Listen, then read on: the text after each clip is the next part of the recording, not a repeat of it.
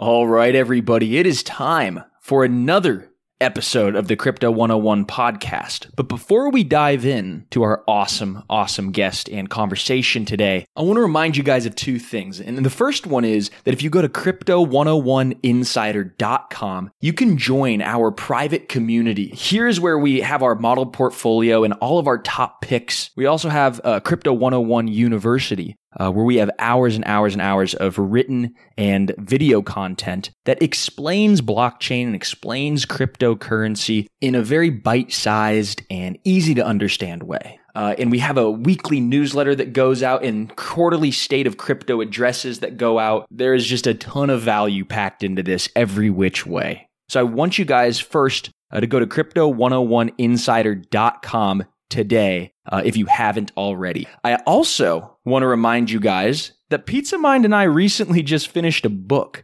It took 11 months of our lives to write, and we're calling it Crypto Revolution, Your Guide to the Future of Money. We walk you through this fascinating world of cryptocurrencies and blockchain, and it's part history book, it's part instructional guide, and it's going to really show you guys why cryptocurrencies are globally disruptive and how they're going to actually change in real life and in real terms the way that we buy and sell and even live. We include a bunch of how-tos on getting started with your first exchanges.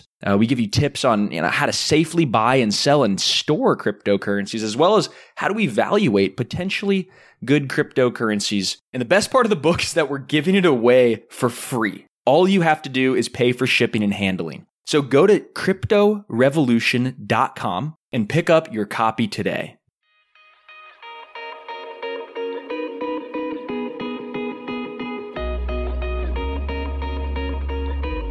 All right, everybody, welcome back. We got another awesome interview for you guys. I am joined by a gentleman and a scholar, Henry Pihkala, who is the co-founder of Streamer Network, and I might have butchered the name, but Henry, welcome to the show, man. Thanks for joining. Thanks a lot. And you did really well on that name, so congratulations. And I know you are Finnish, but you're living out of the United Kingdom, is that right? No, I'm in Switzerland, actually, the Crypto Valley, as they call it. What's going on in Crypto Valley? Because it's funny, we haven't really had anybody talk about it yet, but in the 80s and the 70s, right, there was Silicon Valley. And that was, everybody figuring out how transistors and semiconductors worked. And it spawned what everybody now knows as, the tech hub of the world, Silicon Valley. But now, in the past few years, Crypto Valley has taken place in Zug, Switzerland. Tell us about what that entire renaissance is feeling like. Yeah, I mean, it's sort of, I think the sort of glimmering picture is a bit prettier than what it really is, especially now in COVID times when there's little interaction between the teams. But, on paper, it sounds really good to be here where some other projects are based as well. For example, the Web3 Foundation is literally like, I'm pointing my finger at their office. It's right across the inner yard. The largest foundation in crypto. Yeah. You have the Aragon guys are here. You have the Bitcoin Swiss guys from the more like brokerage and banking side of things and that kind of stuff. But yeah, right now it's pretty quiet. And to be honest, the many projects that are here on paper, some of them are just post boxes and not really like flesh and blood here. But then again, you have some projects that are really here and, making friends in the crypto space. And that's awesome. Yeah. Henry, did you how did you come into the crypto world? What kind of drew you in? Where were you before? Yeah, it's a bit of a long story, actually. There's a couple of components to it. So I'm a tech guy, right? So I was working pretty deep in algorithmic trading at some point in 2008 to 2014. And the high frequency trading bots and all sorts of stuff like that. Yeah, that kind of stuff, but not crypto at the time, for sure. Bitcoin just started during that period, and I was pretty clueless at the time. So we were doing stocks on US markets, Canadian markets, and Nordic markets, and that kind of stuff. But that's where I got interested about data and real-time data and sort of the potential that can be had in various different use cases. And from that, I sort of went to building more centralized infrastructure, like cloud infrastructure for data, where you could share data streams, apply some analytics, that kind of stuff. And then I got we were sort of stuck in the sort of startup mode, in the sense that, we had really cool ideas, but if we wanted to pitch them to these traditional enterprises and industry giants, they wouldn't really build their critical infrastructures based on this product made by some Finnish startup somewhere. So we sort of needed to build something that's not dependent on ourselves anymore to mitigate that vendor risk kind of thing. And also we had this idea of data monetization and data marketplaces and this kind of things that were very novel at the time. And then we got interested about Ethereum specifically when it launched in 2014 and saw that, okay, so decentralization and coupling these data economies with blockchains and other decentralized technologies will actually be an avenue where exactly the kind of independence of a particular vendor and that kind of reliability and security and all those data monetization options suddenly become available if just a little bit of innovation and a lot of hard work is put into it. So we set out on that path and started Streamr as you know it today. And so streaming real-time data and subscribing to data feed, can you kind of walk us through how the average consumer might leverage a system like Streamr? Yeah. So Streamr is basically like a middleware. It's like a data middleware. So our users are not end users like people on the street. It's rather application developers. So what we're doing is quite technical, but I'll try to explain the basic of it. So you could think of a file sharing protocol like BitTorrent, like everyone was doing Wares back in the day, that kind of thing. But we don't do static files. We don't do file sharing. Instead, we do sort of data stream sharing. So we're talking about real-time sequences of messages that come from, apps, IoT sensors, connected devices, financial markets, anywhere where something's happening all the time, and that data is being broadcast out to the world, either openly, like in an open data sense, that could be a thing in a smart city or in this kind of context, or in a sort of more private sense, where access to that data or that data stream can be access controlled behind a payment. So you can have data streams that have sort of like a paywall there. I'm producing valuable data. You want my data, so you'll have to pay me to get it. And this can work in a totally trustless way that we're used to in the crypto world, that is like open and permissionless, and you can just go and make a transaction, and then you get access to my data. So what we're trying to do is unlock new use cases for future data economies and Web3, as well as enable secure data collection and distribution at very large scales, like we're talking global scales, right? And reduce the reliance on centralized cloud services like AWS in building this kind of data pipelines. So the end goal, if I'm hearing it correctly, is to kind of have a decentralized cloud infrastructure. So like you said, you're not relying on any individual corporately owned cloud. Rather, there's almost like this shared cloud that is a big lake of data or a big ocean of data that is private, but it's not revealing, identities about people. But because of blockchain and because of those cryptographically, hashed together, little footprints of information, you could prove that this is authentic data. Am I getting this all correct? Yeah, pretty much. Like if you contrast it to something that's more familiar to the listeners, maybe just ledgers. I mean, when you transfer money, you can have banks have centralized ledgers and blockchains have decentralized ledgers, right? So this is a little bit like the same, but for data stream infrastructure and data pipelines. So you could have a data pipeline in the cloud where all the data goes to some machine that's run and owned by AWS, and that serves your applications and sends it out to whoever needs it.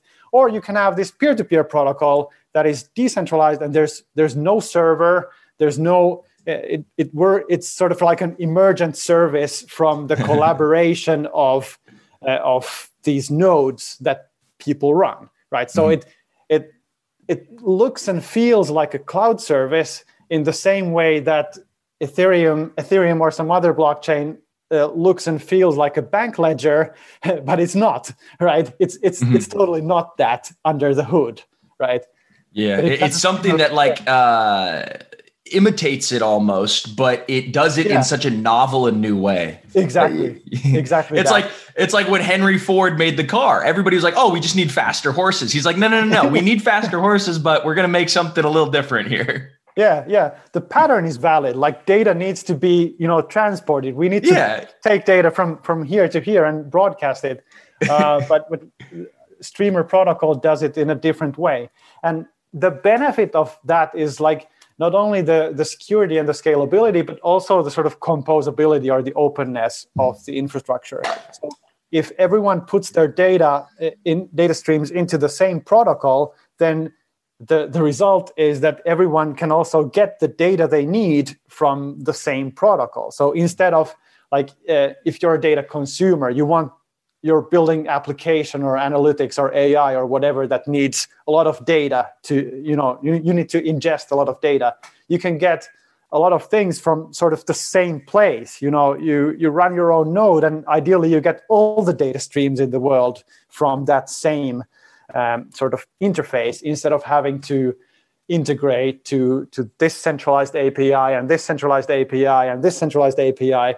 You get the picture. So there's very strong network effects, and the more that people use it and make data available over the Streamer network, the better it gets for everyone. Mm-hmm. Yeah, so I think this is a great point to segue the conversation here, and I think a lot of people who are listening that are familiar with cloud infrastructure, and maybe they're selling data packages, or they're working for a technical company. Enjoy all your favorite sports like never before at BetMGM. Sign up using code Buckeye and receive up to $1,500 back in bonus bets if you don't win your first bet. When you register with BetMGM, you'll get instant access to a variety of parlay selection features, live betting options, and the best daily promotions in the business. And with BetMGM at your fingertips, every play and every game matters more than ever. Place your money line, prop, or parlay bets with the king of sportsbooks today. Sign up using code Buckeye and receive up to $1,500 back in bonus bets if you don't win your first bet. BetMGM and GameSense remind you to play responsibly. 21 plus and present in Ohio, subject to eligibility requirements. Rewards are non-withdrawable bonus bets that expire in 7 days. Gambling problem? Call 1-800-GAMBLER. In partnership with MGM Northfield Park.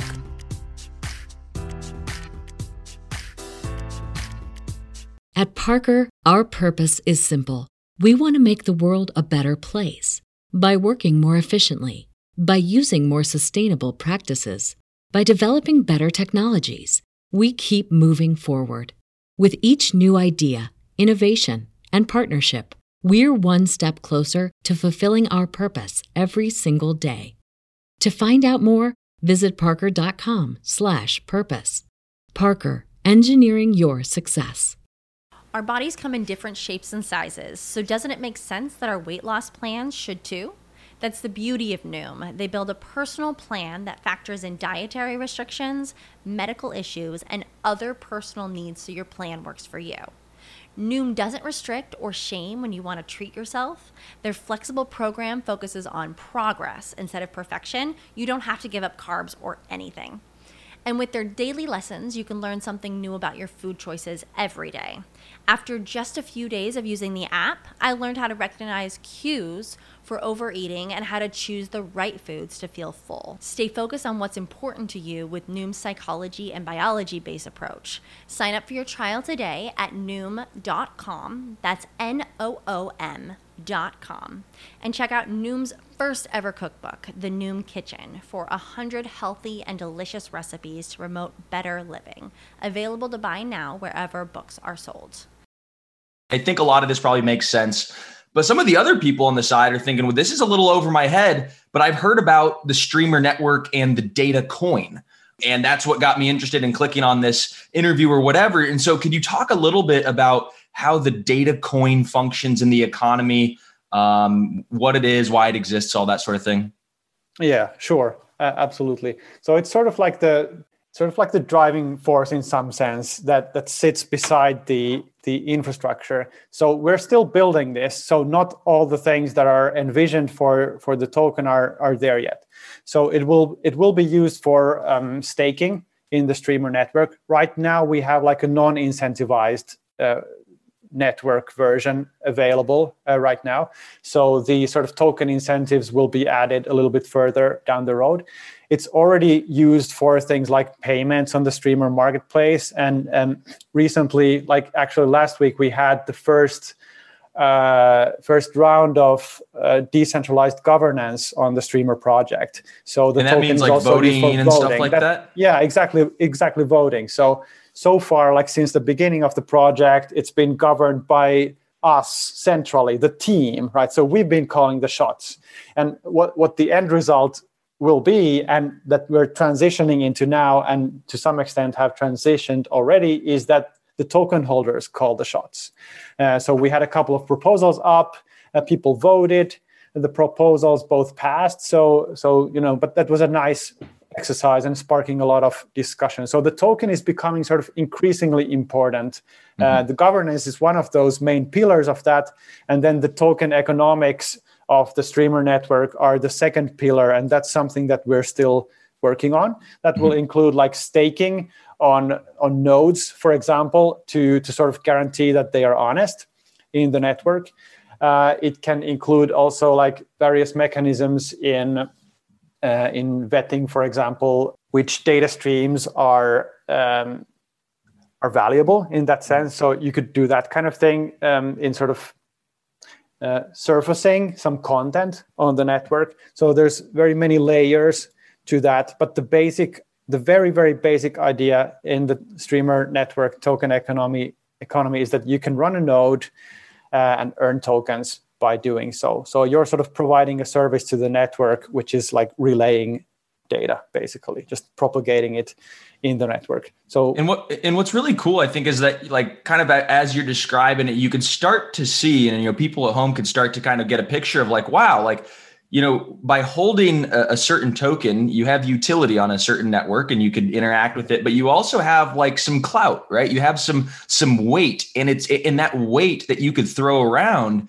is dependent upon, how much stake or how much money essentially you have in that system. So I think that this is really the future that I'm trying to drive home to everybody at home, that like, it's no longer that you have like no say in how your money and your government really works. Like, right. We think we have delegates now, like, oh, one vote counts. Like none of like our democracy like really is transparent and really effective. And so when you start to have computer programs that are checking and verifying every single vote, and that, if you have 10 tokens, you have 10 votes. And if that person has 100 tokens, guess what? He has 100 votes because the network means 10 times as much to him. So that's how it should work. Yes. And it's kind of a little bit like an oligopoly or a plutocracy, right? And some people kind of that, they poo-poo it. They say that's a bad thing. But I think it's actually sort of the next transition of how capitalism is going to be developing.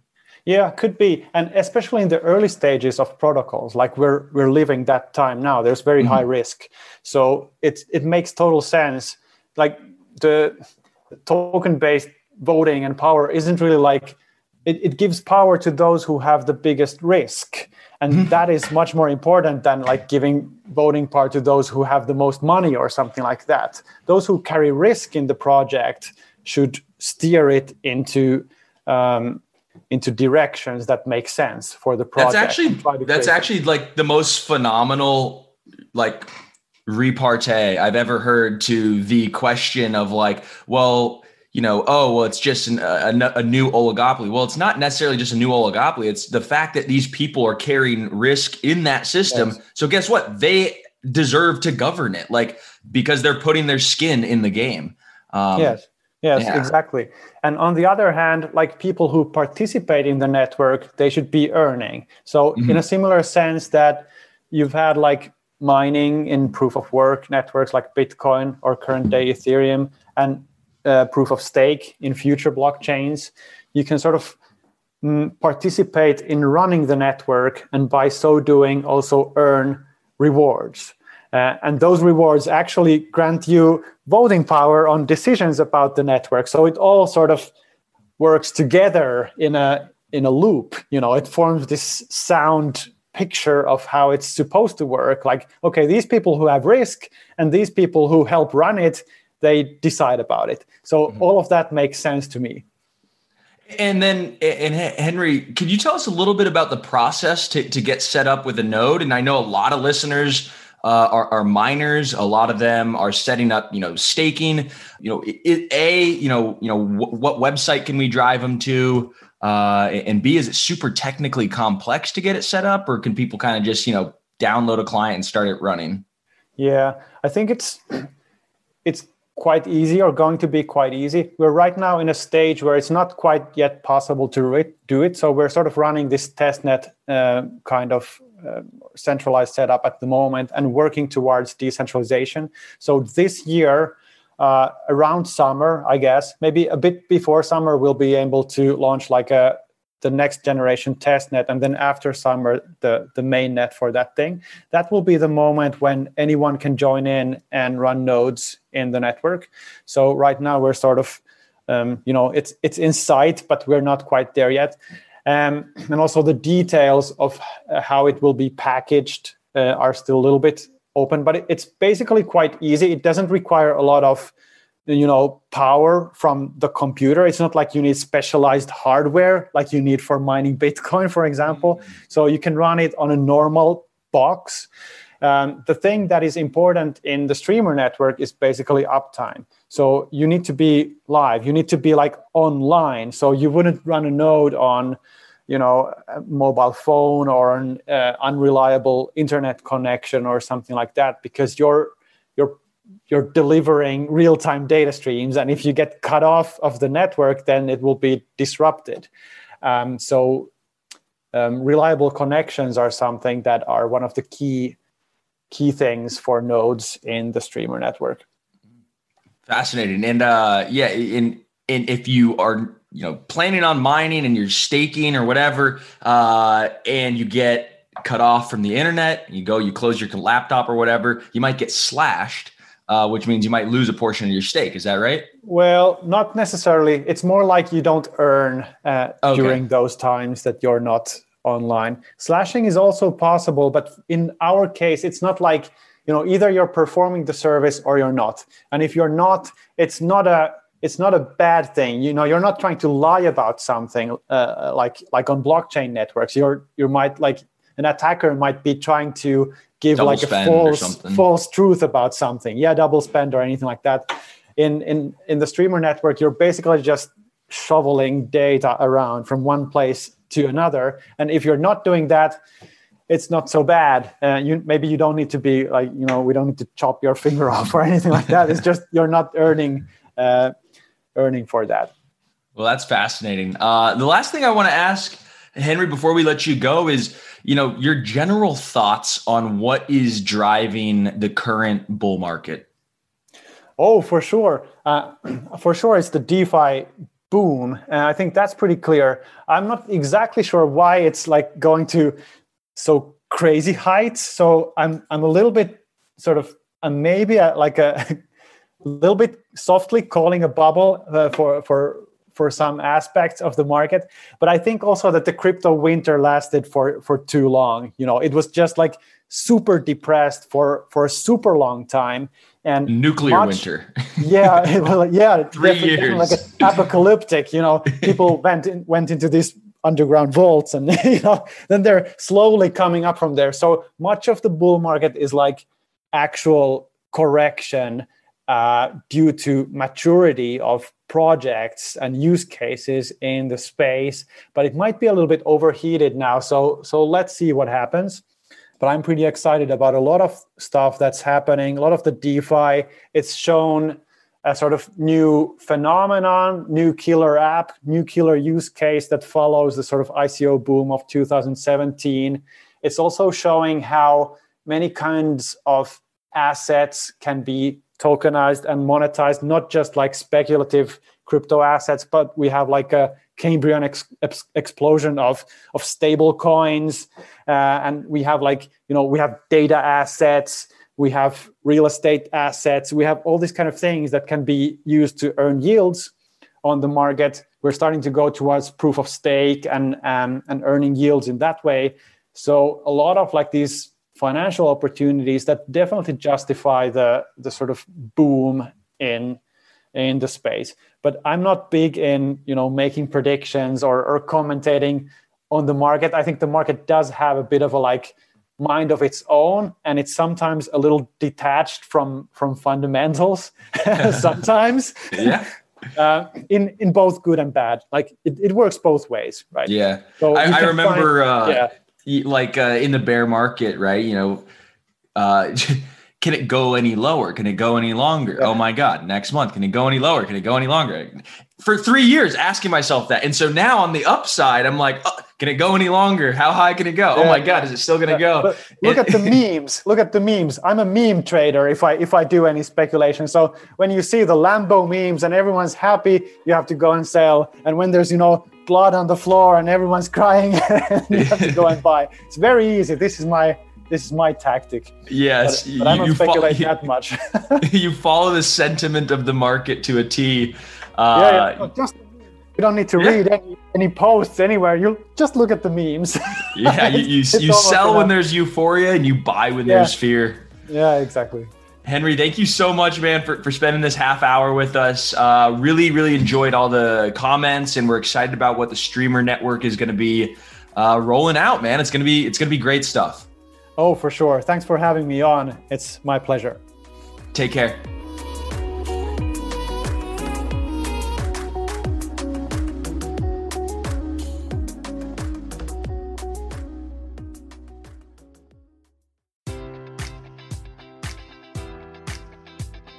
Enjoy all your favorite sports like never before at BetMGM. Sign up using code Buckeye and receive up to $1,500 back in bonus bets if you don't win your first bet. When you register with BetMGM, you'll get instant access to a variety of parlay selection features, live betting options, and the best daily promotions in the business. And with BetMGM at your fingertips, every play and every game matters more than ever. Place your money line, prop, or parlay bets with the king of sportsbooks today. Sign up using code Buckeye and receive up to $1,500 back in bonus bets if you don't win your first bet. BetMGM and GameSense remind you to play responsibly. 21 plus and present in Ohio, subject to eligibility requirements. Rewards are non-withdrawable bonus bets that expire in 7 days. Gambling problem? Call 1-800-GAMBLER. In partnership with MGM Northfield Park.